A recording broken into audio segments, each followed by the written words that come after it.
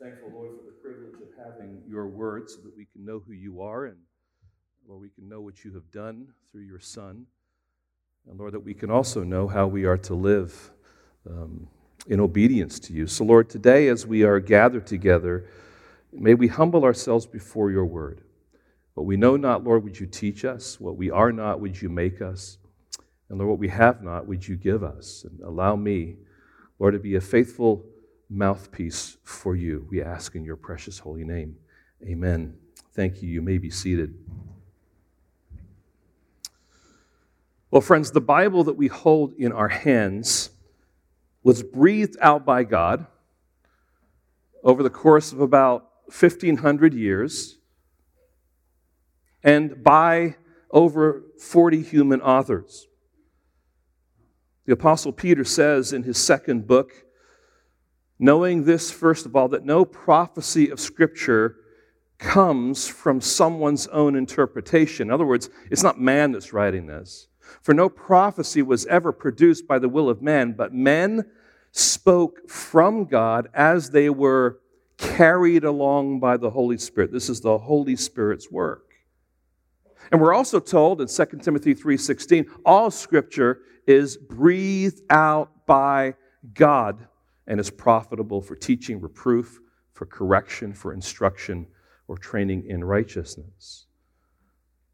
And we recognize that this Bible comes to us really in two volumes. And I realize this is stuff that we know, but I'm working our way to where we are here in Acts. But hear me out a little bit here. The Old Testament, which gives us the account of God's creation of the world and mankind, it is also the account of his dealings with his chosen nation, Israel. He reveals himself to them. He provides for them. He delivers them. But over time, they continue to sin and they disobey and they rebel against him. And so God, by his mercy, forgives them, provides them a deliverer. He places also the establishment of sacrifices, which are atonements for their sin. But each of those sacrifices are pointing to the ultimate sacrifice, which is the Messiah. The New Testament, of course, is the record of that Messiah, the coming of Jesus, his authenticating miracles, and his message of reconciliation through the cross, where he would be that sacrifice once for all. And if you remember the words of John the Baptist, in John chapter 1, verse 29, he points to Jesus and he says, "Behold the Lamb of God who takes away the sin of the world." Jesus is that ultimate sacrifice. And so, in the New Testament, we have the Gospels, and those Gospels give us the life of Jesus. And then we have the epistles, which are the apostles' letters which explain and clarify the implications of the gospel in life, explain what Jesus taught them, and further what we need to know as his children.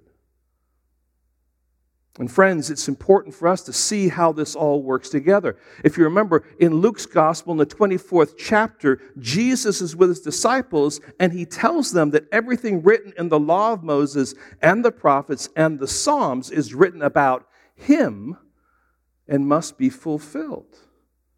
So Jesus looks back at the Old Testament, and he sees that in the Old Testament that he is predicted. And then what we find as we come to the New Testament, in particular in the Gospels, Jesus then is on display. He is revealed. But friends, what we need to understand in the Gospels is that the record of Jesus, that it's not just some myth, it's not a fable, it's not a legend, or the crazed thinking of a radicalized Jew, but it is the true story of Jesus, researched, recorded, and given to us by verified eyewitness accounts. Friends, repeatedly, man who has been shaking his fist at God, who doesn't want to submit himself to God, seeks to study God's word so they can turn it on its head. And more often than not, the people that do the studying are converted because they see the authenticity of the very Word of God that He has revealed to us. They affirm that an honest look at the historicity and the accuracy of the Bible will only prove that it is true, that it is trustworthy, and it's worth being listened to.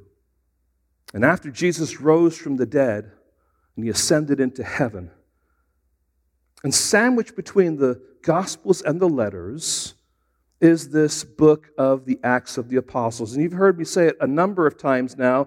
Dennis has said it too. The Acts of the Apostles are not really the Acts of the Apostles, are they? They are the acts of the Lord Jesus Christ, who is in his ascended place at the right hand of the Father, who is orchestrating the affairs of the spread of his gospel by the Holy Spirit through the apostles, from Jerusalem to Judea, Samaria, and to the end of the earth. It's a wonderful story, friends. And it's not just a story, it's a wonderful historical record of how God, through the apostles, took the gospel across that known world. And friends, throughout history and throughout the history of the Bible, we find mankind seeking to live life apart from God who created them.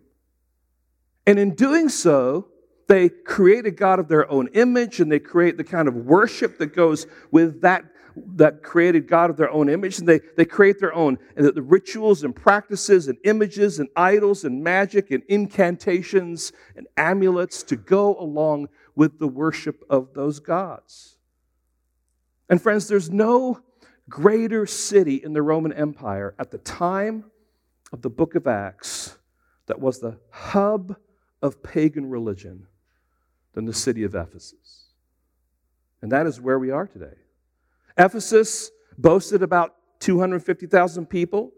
It sat right stab in the middle, the heart of the Roman Empire at that point in time. It was so important that it was the Roman capital of that region of Asia, and a major trade route that took everyone through this city. So it was cosmopolitan in nature, and people wanted to go there because of its importance.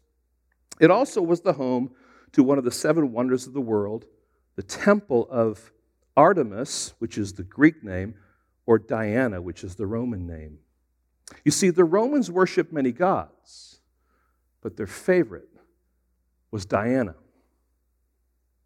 Now, this temple was built on a hill above the city.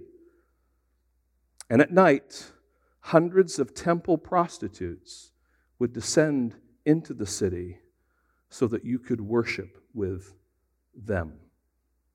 This is the kind of context that the Apostle Paul is coming into as he's bringing the gospel into the city of Ephesus. Paul arrives in Ephesus and he starts ministering the word. We saw that last week.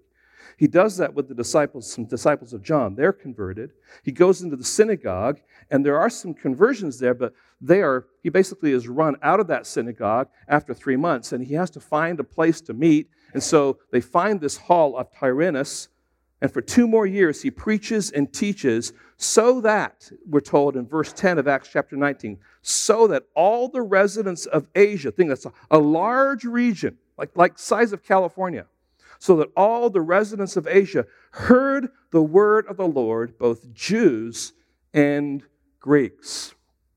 So Paul, having been in Ephesus for about 2.5 years, maybe 3 years, has been faithful to the point that the gospel has been heard in that region. So with that as the backdrop, we're ready to venture into our text today. Luke, the author of Acts, wants to show us some of the events that took place while Paul was ministering in the city of Ephesus. He's not giving us all the events. 2.5 years is a long time, right? There's a lot of activity, there's a lot of interaction. So he's choosing some specific events to show us some important things that took place there. One of my family's Christmas traditions growing up was for my mom and dad to show their slides from their lives all around the world. Both my parents were born and raised in India, so there was always some fun stuff there. My father worked for British Airways in places like Iceland and the Sudan and Nairobi, and also, of course, they lived in India. And so I always found it fascinating when they would show them. Of course, it was a fun time, too, because my mom and dad would eventually be arguing about, oh, this is such and such place. No, honey, it's not that. It's this place. And so it was fun just as much as it was enjoyable to see the places they had been. Well, see, this is much the same as what Luke is doing with us here. He's giving us a slideshow. He wants us to see one of the events. He wants to draw our attention to something that is important. And the events that happen in our passage today are taking place while Paul is ministering the word in Ephesus. Don't think of this now, then he's been there 2.5 years. Now this happens. He's doing the ministry of the word. While he's doing the ministry of the word, this is happening over here. You get this? All right, so these things are kind of functioning in conjunction.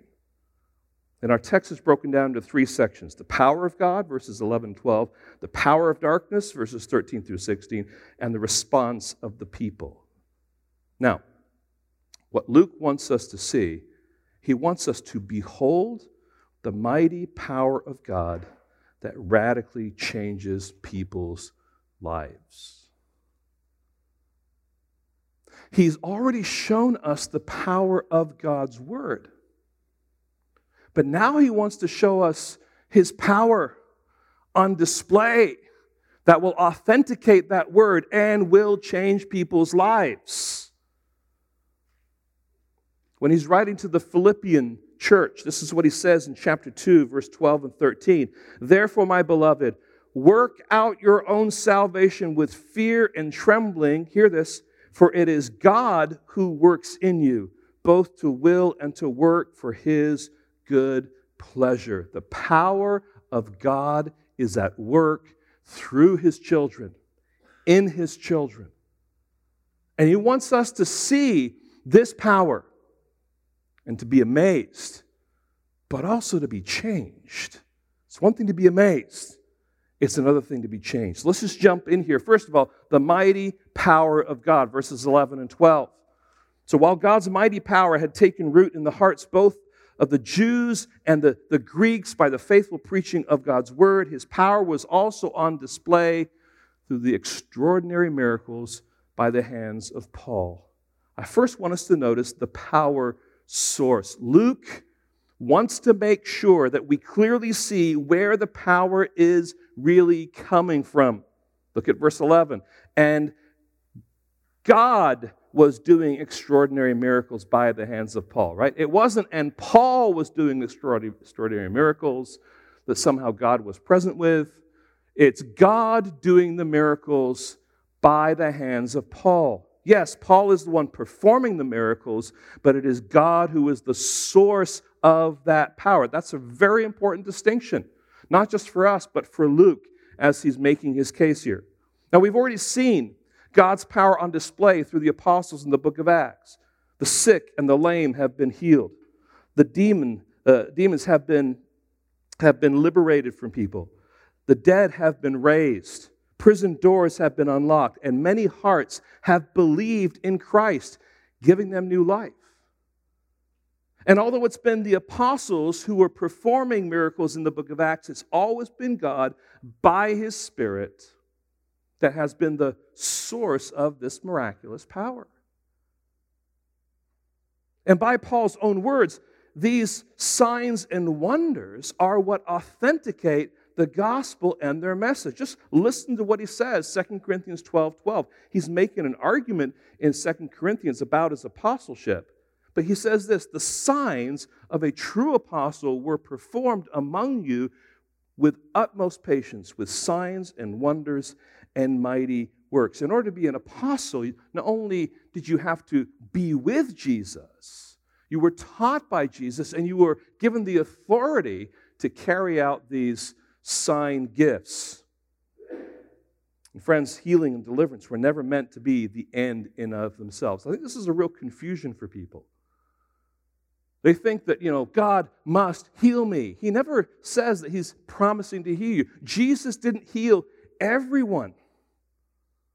In fact, Jesus picks particular people out, and he heals particular people. It seems arbitrary, but it's his love, it's his grace shown to one person. If he was healing everyone, then everyone would be healed, but they're not. Because the physical healing was never really the focus. God certainly is compassionate. He cares about our struggles, but he's more concerned about the greater need and the greater healing, which is the spiritual healing that we all need. That's the new birth in Christ. Just think about it. What good is it to heal a man who's a cripple in life, but to let him remain in bondage and condemn him for a life of eternity without God? God certainly is compassionate. He cares about our struggles. Scripture is full of that. But he's far more concerned about man's eternal standing before him. Now, the question for all of this is this: do we believe in the power of God? You know, we can be so intellectual, we can know a lot of things about the Bible, we can know a lot of things about God, but do we actually believe that he's powerful? Do we believe that he's at work?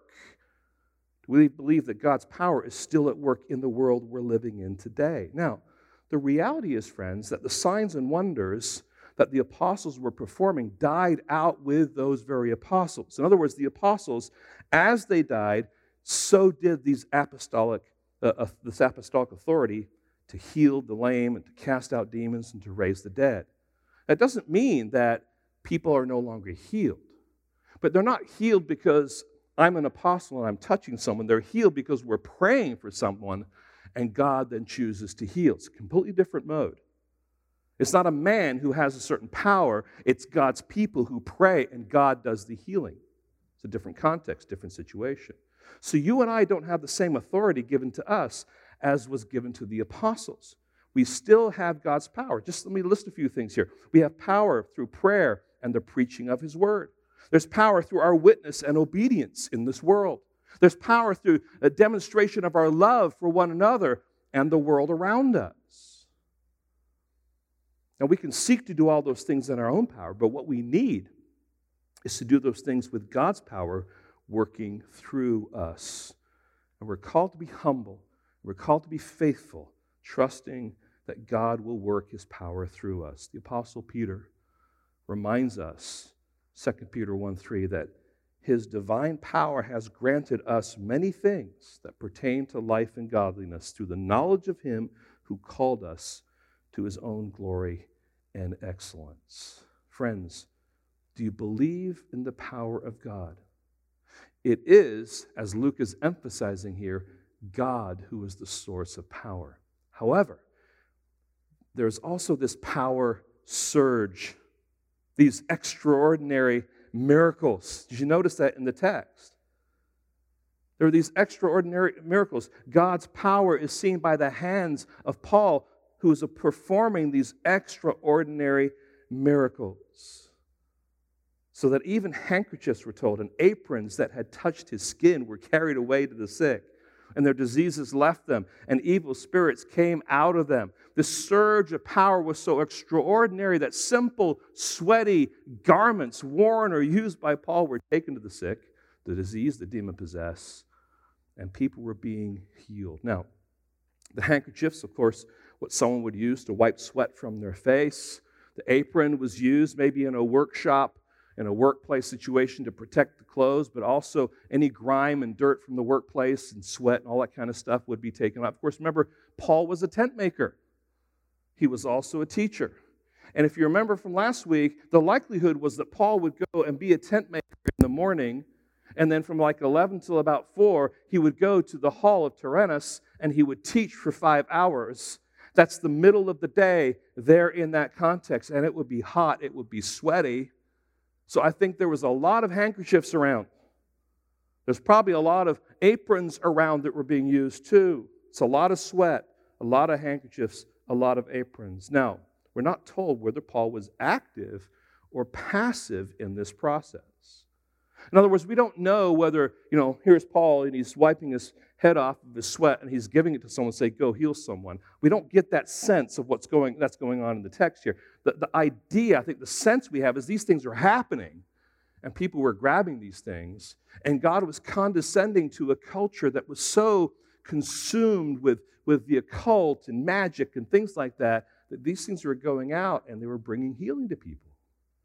These were not ordinary miracles. I mean, it's kind of a weird statement, isn't it? These are extraordinary miracles. I mean, I thought a miracle is a miracle. But this is an extraordinary miracle. Why? Because it was simply the fact that these garments touched him. Wow, it's pretty powerful. But it is a reminder of the encounter that Jesus had with the woman with the issue of blood. So desperate she was with the crowd that was surrounding Jesus, she just thought, if only I can just touch the hem of his garment. And she did. And the moment she did, she was healed.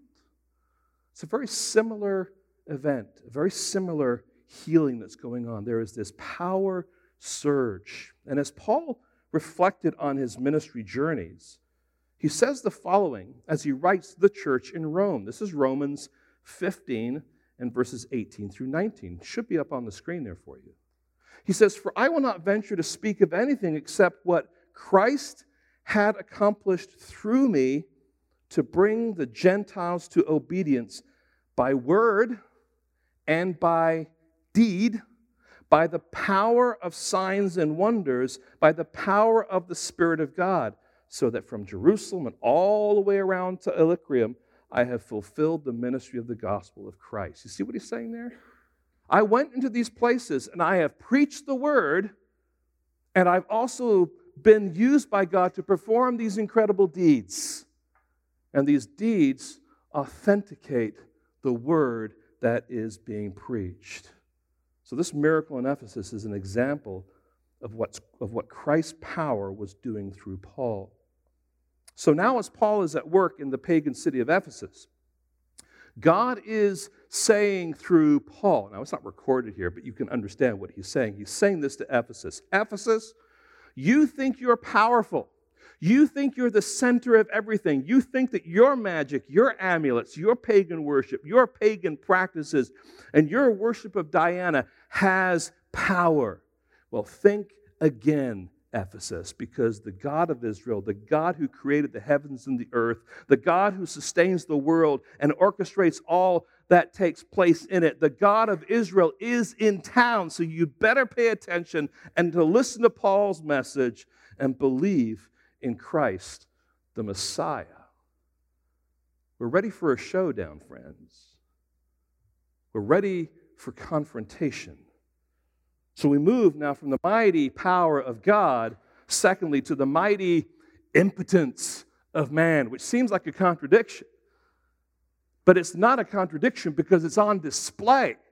In this section, man's impotence, his powerlessness, is on display for all to see.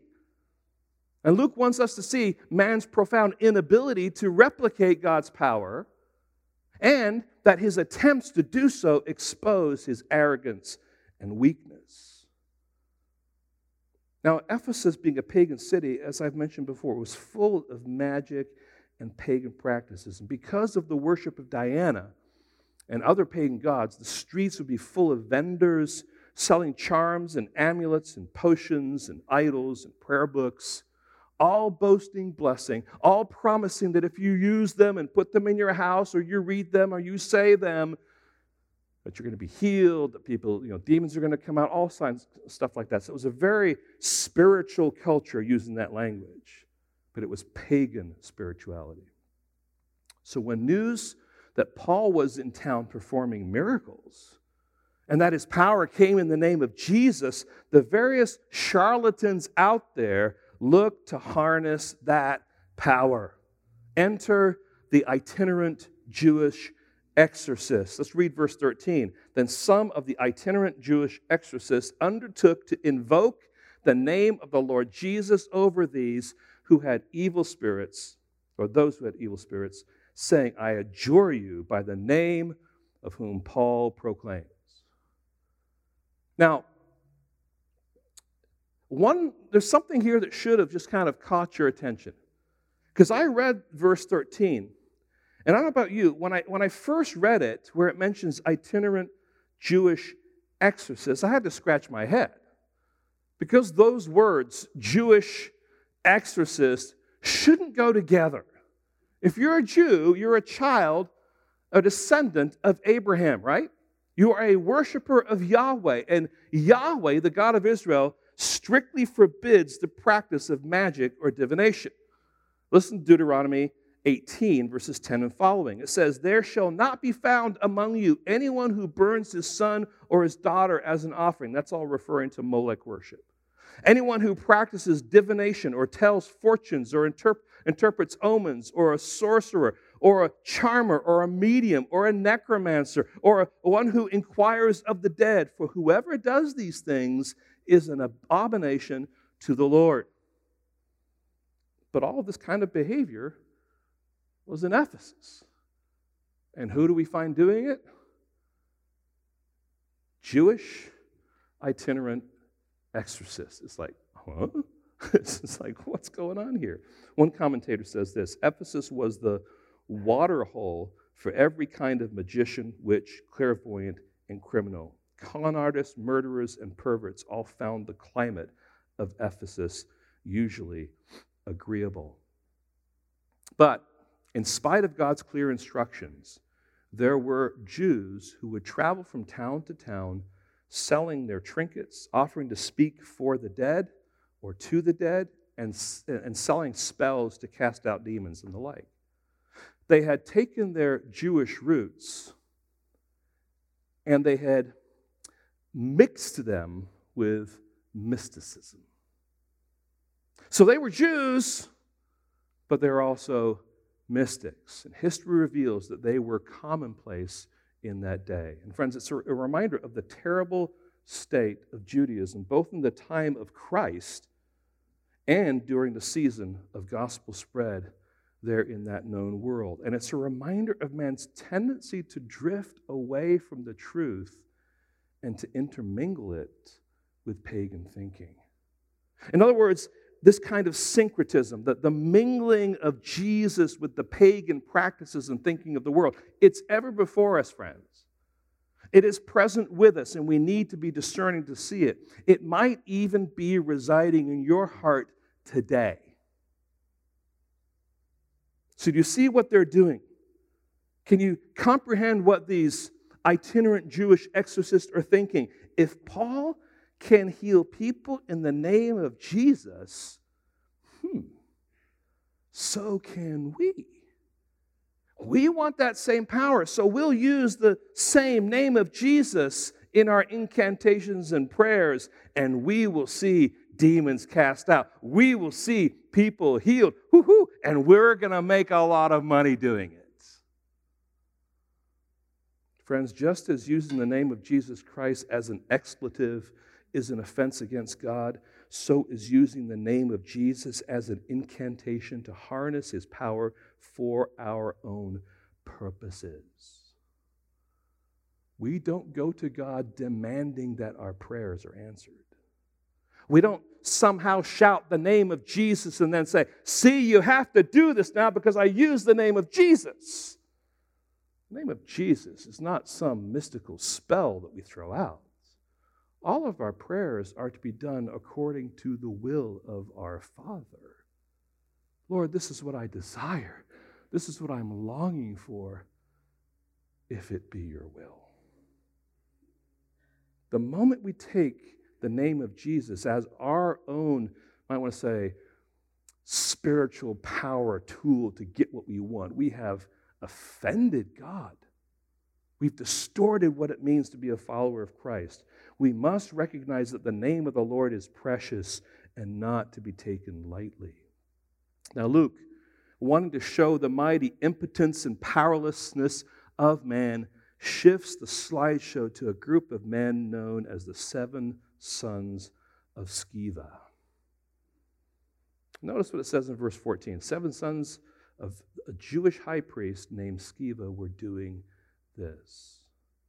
It would appear that these 7 sons were a known entity in Ephesus.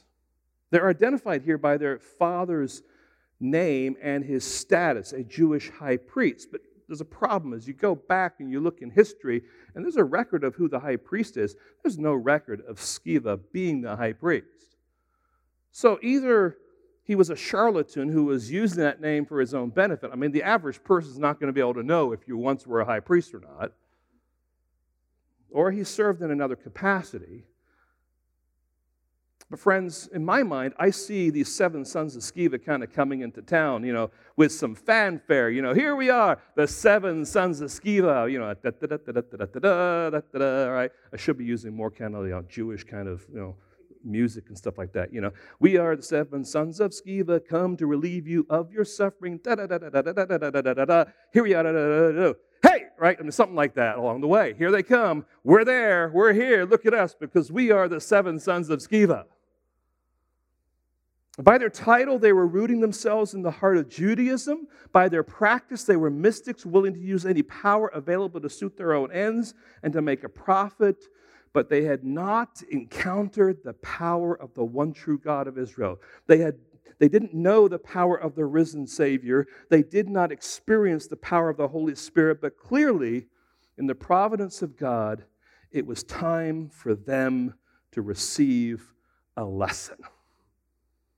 And a lesson they would receive.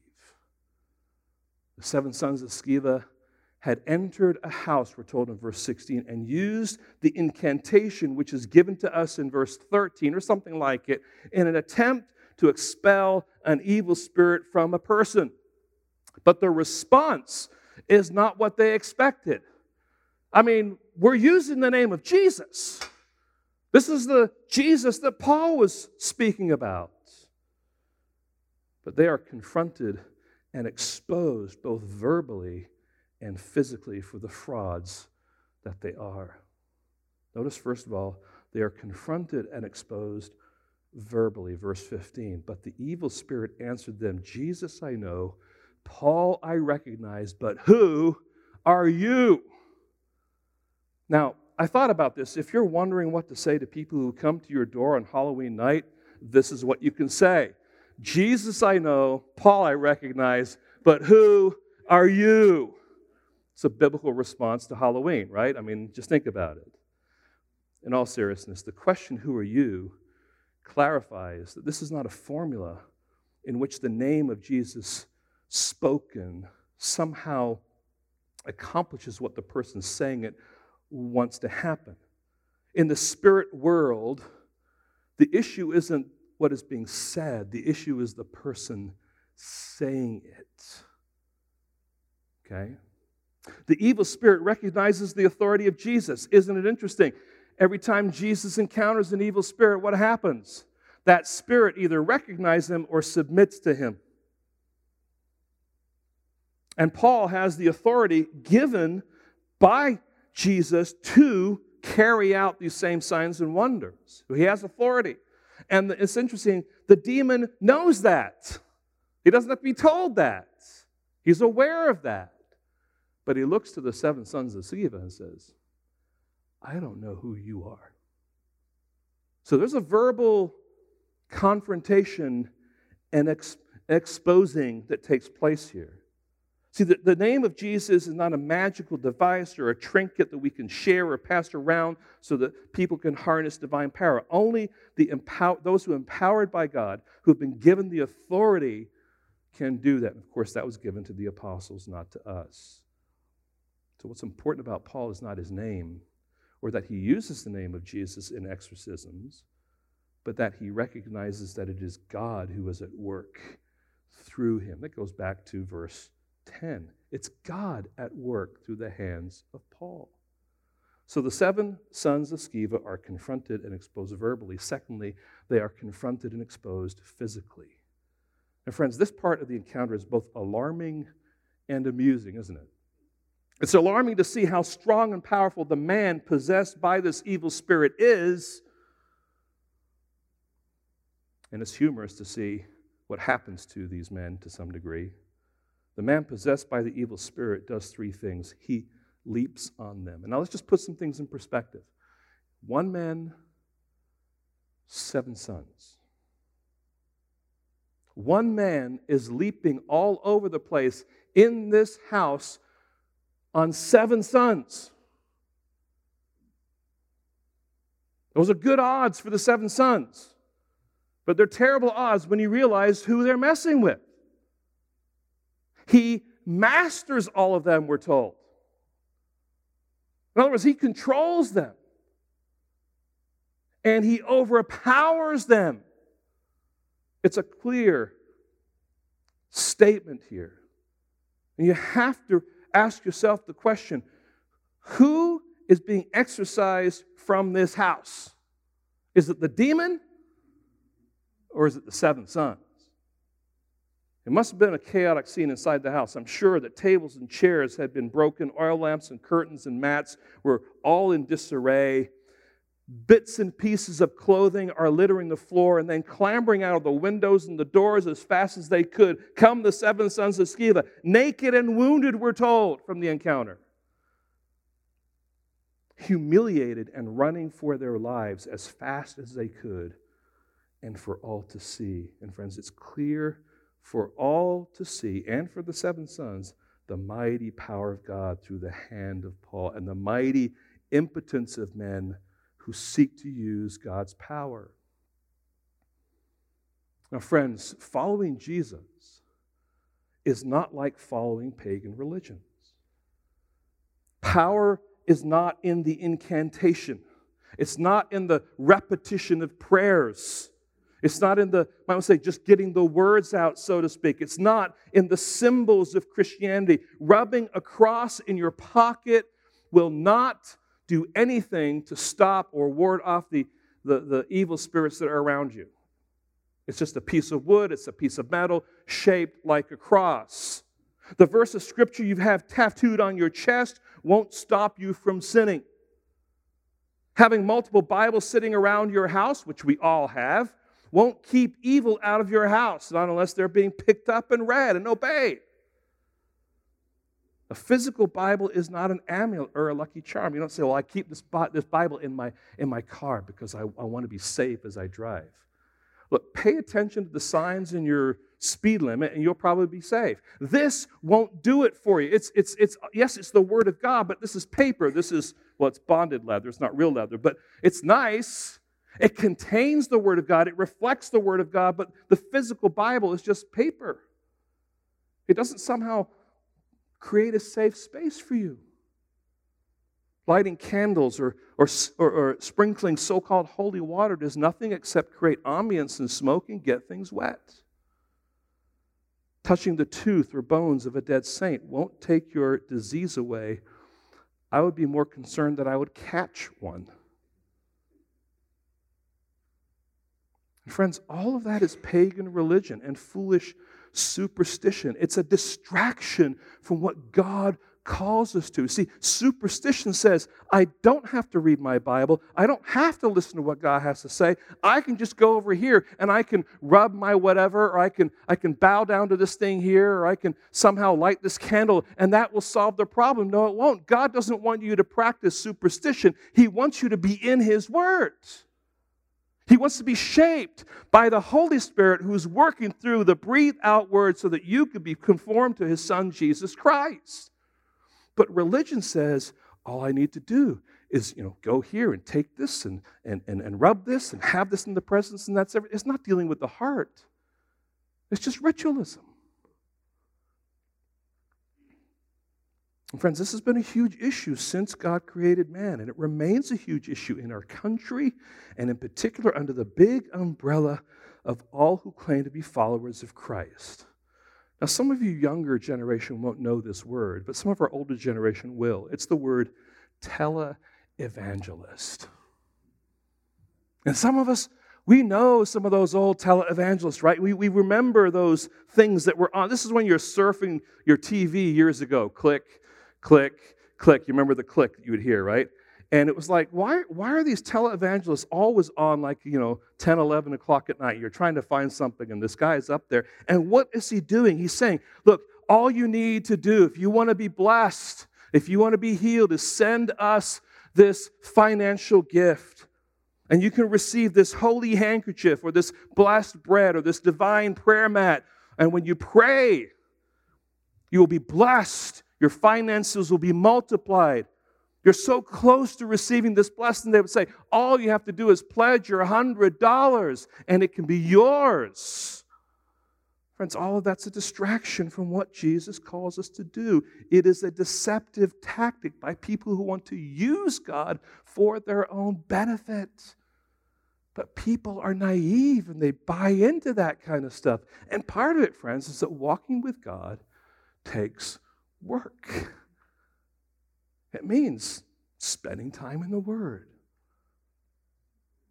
allowing it to wash you in your heart and reorient your thinking and focus your attention and encourage you for your living and shows you what God expects of you and how to go about living your life for His glory. But it takes work to do those things. It's in that same sense, and it's really no different than what the Catholic Church was doing in the 1500s by the hand of Johann Tetzel, who's selling these indulgences to people to raise money for the building of cathedrals. They went out to various places all over Europe saying, look, we need to build these cathedrals, so how can we do it? Well, we can sell indulgences. Well, in the Catholic system, there's this thing called purgatory. And when you die, you go into purgatory before you go to heaven, in theory, right? That's what they taught. And so now you all die and you go to purgatory, but you don't know how long you're going to be in purgatory, and you're going to be suffering in purgatory. You really want to be in heaven. And your loved ones who've died are in purgatory, so we want to help them out. You can help them out by buying this indulgent. And it's a piece of paper. It's a document that promises that they will be, 10 years less in purgatory and they can get into heaven sooner. Don't you want your family to get into heaven sooner? Yes, I do. Money, money, money, money, money. Great. We can build the cathedral. Your people are in purgatory less and we're all happy. Except it's all nonsense. It was a manipulation of people who were ignorant, who trusted those who were the church at that particular point in time. And it really sparked and reinforced the rebellion that ushered in the Reformation. It's an abuse of God's power. It was a horrible abuse of the people. Friends, God's power at work in us doesn't come through the signs and wonders. In other words, we should, as a church, be coming to church looking for the signs and wonders. We don't measure the health and the greatness of a church because of the signs and wonders that we see, because you're not going to see them. You come to church because you want to do what God has instructed us to do, and that is to sing together as God's people, to pray together as God's people, to fellowship together as God's people, to humble yourself before the Word as God's people. And through those spiritual disciplines, God is working on you. He's growing you to be more and more like His Son. And what Jesus and the apostles teach us is that God's power is at work in us and through us. When we feed on His Word, when we're following His will and seeking to live our lives for His glory. Pagan religion wants to harness the power of God without submitting to the authority of God. And it wants to harness that power for its own selfish benefit, not for the glory of God. Remember, friends, what we read. God was doing extraordinary miracles by the hands of Paul. It is God who is the source of this incredible power. It is God who answers our prayers. It is God to whom we must pay attention by listening to and obeying His Word. It is God who gives us the strength to face the difficulties and trials in our lives. God's mighty power. The mighty impotence of man. And third, the mighty impact on mankind. How did the people respond to this powerful encounter between Paul and the 7 sons of Sceva? Well, Luke wants us to see how God's power witnessed to unbelievers and convicts believers who are seeking to follow His will. Notice, first of all, a growing witness among all. And this is the Jews and Greeks. Verse 17, and this became known to all the residents of Ephesus, both Jews and Greeks, and fear fell upon all of them, and the name of the Lord Jesus was extolled. First of all, it became known to all. The events of that day were posted on Facebook and Twitter and Instagram. They were reported on the evening news and talked about on the local talk shows. The town crier went around the city of Ephesus saying, hear ye, hear all about it. The 7 sons of Sceva suffer serious shame. But what truly became known to all, both the Jews and the Greeks, is God's judgment on the Jewish exorcist who sought to harness his power for their own benefit. He exposed their arrogance, and everyone could see it. So it became known to all. Secondly, notice the results. It resulted in two things: fear, and fear fell upon all of them. This is no small demonstration of power, friends.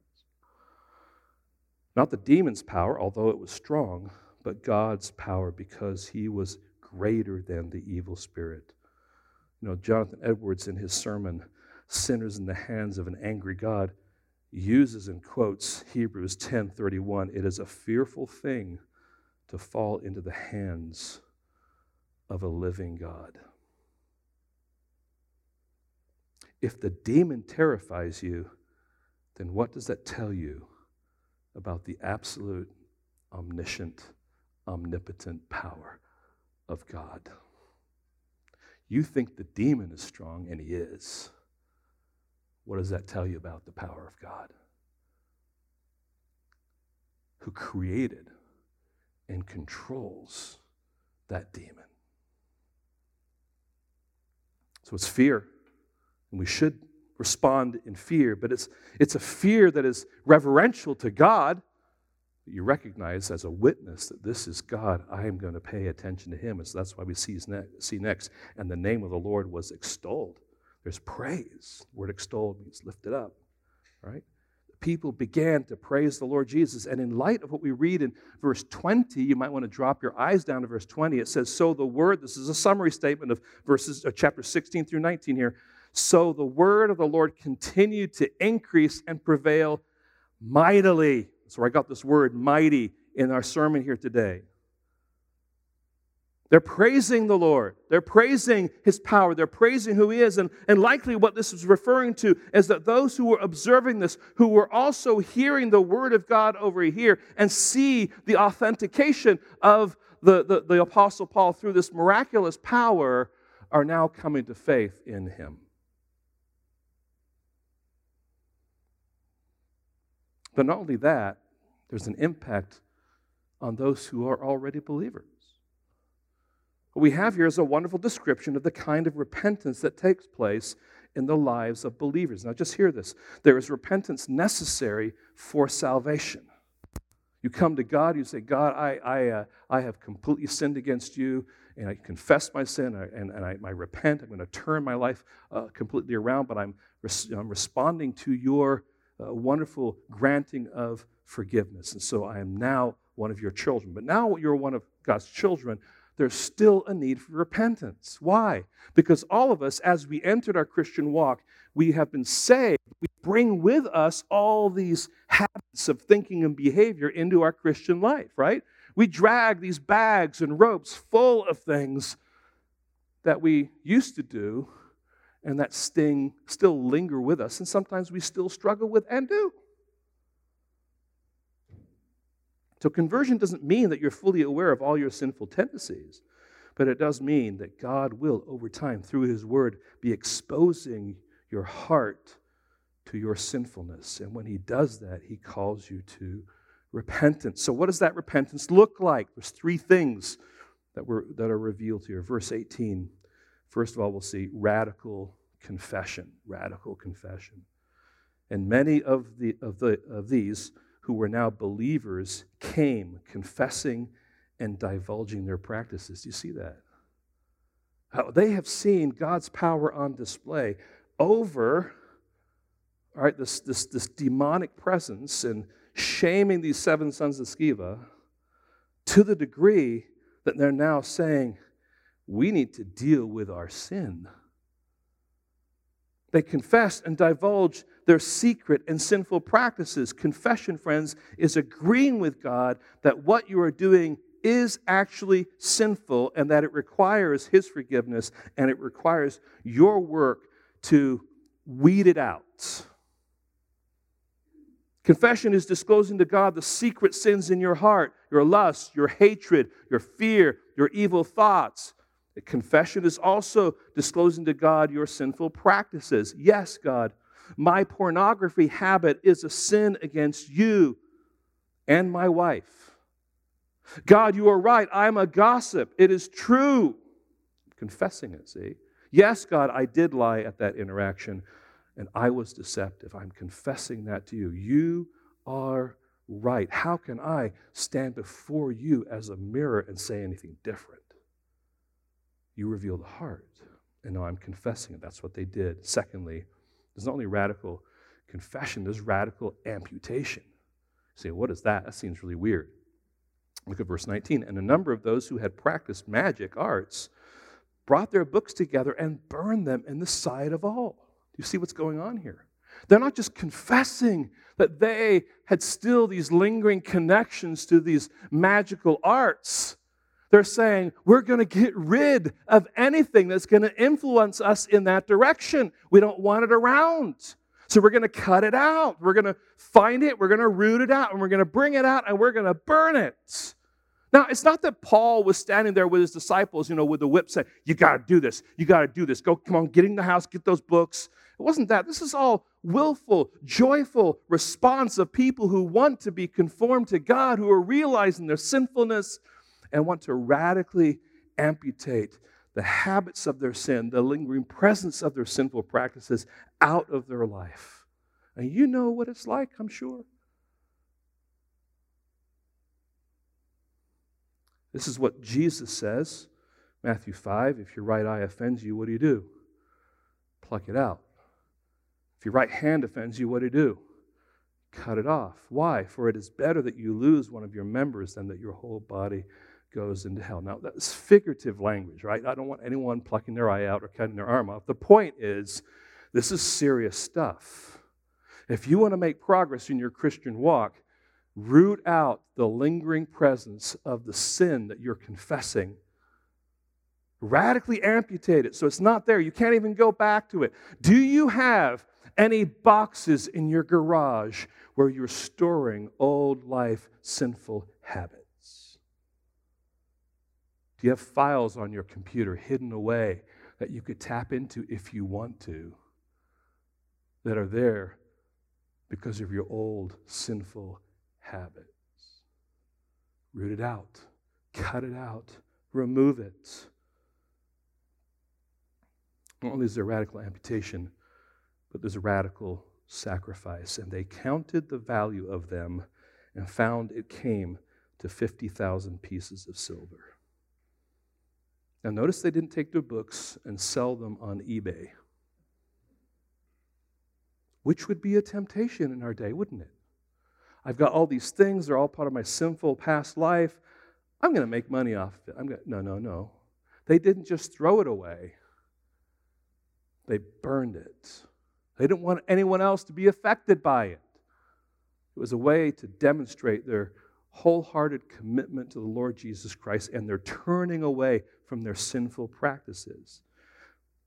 Now, what they did with their radical amputation was costly. 50,000 pieces of silver. It said that one piece of silver was about 1 day's wage. In today's context, if 1 day's wage is $100, this would work out to be about $5 million. This was no small burning, friends. I'm sure there would have been people that were around. What are you doing? That's all expensive stuff. Yep.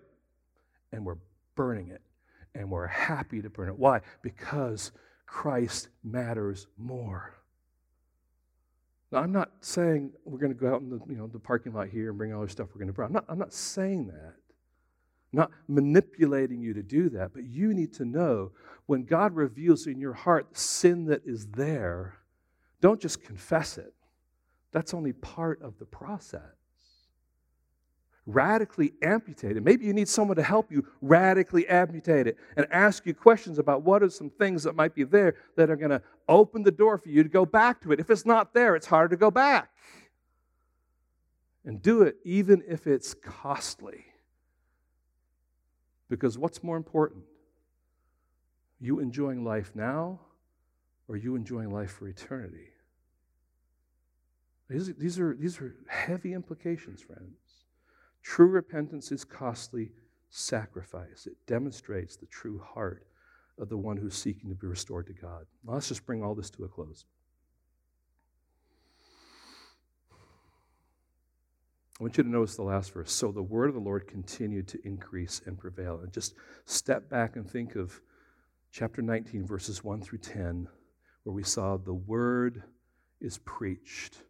In our passage, we're actually seeing in verses 1 through 11, 11 through 20, the word is authenticated.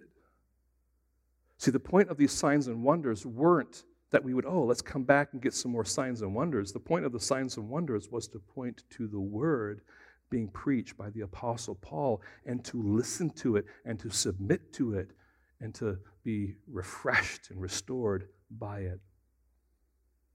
The power of God has been on display again and again. So 3 very simple questions to finish up with here today. Number 1, will you believe? Will you believe that your superstitious religious practices are empty? That Jesus is the true Messiah? That Jesus is what and who you need to bring satisfaction to your life? That without Christ, you are without hope? You see, that's ultimately where Paul was going with his message. He wants them to know Christ. Secondly, will you repent? And I think sometimes in our Christian cultures, we get desensitized to this because we kind of pat each other on our back, right? In our equipping class the other night, we were talking about, a support group of guys getting together and say, they're struggling with pornography. Well, how much pornography did you watch this time? Well, it was about 2 days. Okay. Oh, okay. Well, it's better than last week. It was 3 days. Okay, good. Okay, we're doing better now. It's less than it was before. Element of truth. But we get kind of satisfied rather than someone saying, what are you doing? I mean, you don't sit around in a support group of axe murderers and you say, hey, John, how many people did you kill this week? It was just 2 this week. Oh, that's better. Last week was 4. Okay, good job. Keep it up, all right? No. It's sin. And we need to encourage one another to chip away at our sin. Not just pat each other on the back and say, it's okay. Now, element of truth, you want to encourage people who are struggling. I get that. But we can get so comfortable with sin in our presence that we're no longer speaking out to say, look, brother, you need to confess it. You need to radically amputate it. You need to deal with this. It's going to be costly, but it's worth it. Will you repent, confessing your sin, amputating that sin out of your life? Will you live your life as a disciple of Christ? See, friends, we've been given His word so we can feed on it, and we can listen to His instructions and be obedient. And we can rejoice as we do His will. It's going to be imperfect, but it will be such that it will be glorifying Him. And as a church, let's have a community in a context where we realize people are going to sin. We are sinful creatures, but we're going to help one another to sin less. But we're going to speak and be honest and truthful about the effect of that sin and the seriousness of that sin and the wonder and the beauty of the restoration that comes through forgiveness in Jesus Christ. You see the power of His word. That word is authenticated. But it's all not just done for them, it's also done for us, friends. Pick up His word. Feed on it. Love it. Enjoy it.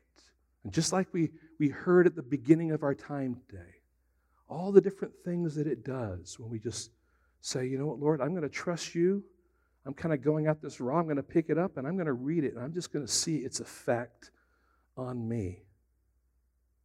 Let's together live for His glory because He is an incredible, powerful God who's drawn us into this wonderful relationship with Him and called us to live our lives by His power and for His glory. Lord, help us today. As we take, Lord, the different aspects of this passage, consider, Lord, where we are in it. Maybe, Lord, we're really trying to be one of the 7 sons of Sceva. We love to use the name of Jesus. We love to use it as a tool to meet people and interact with people, but we're not really submitting to the Lord. We're just using Him.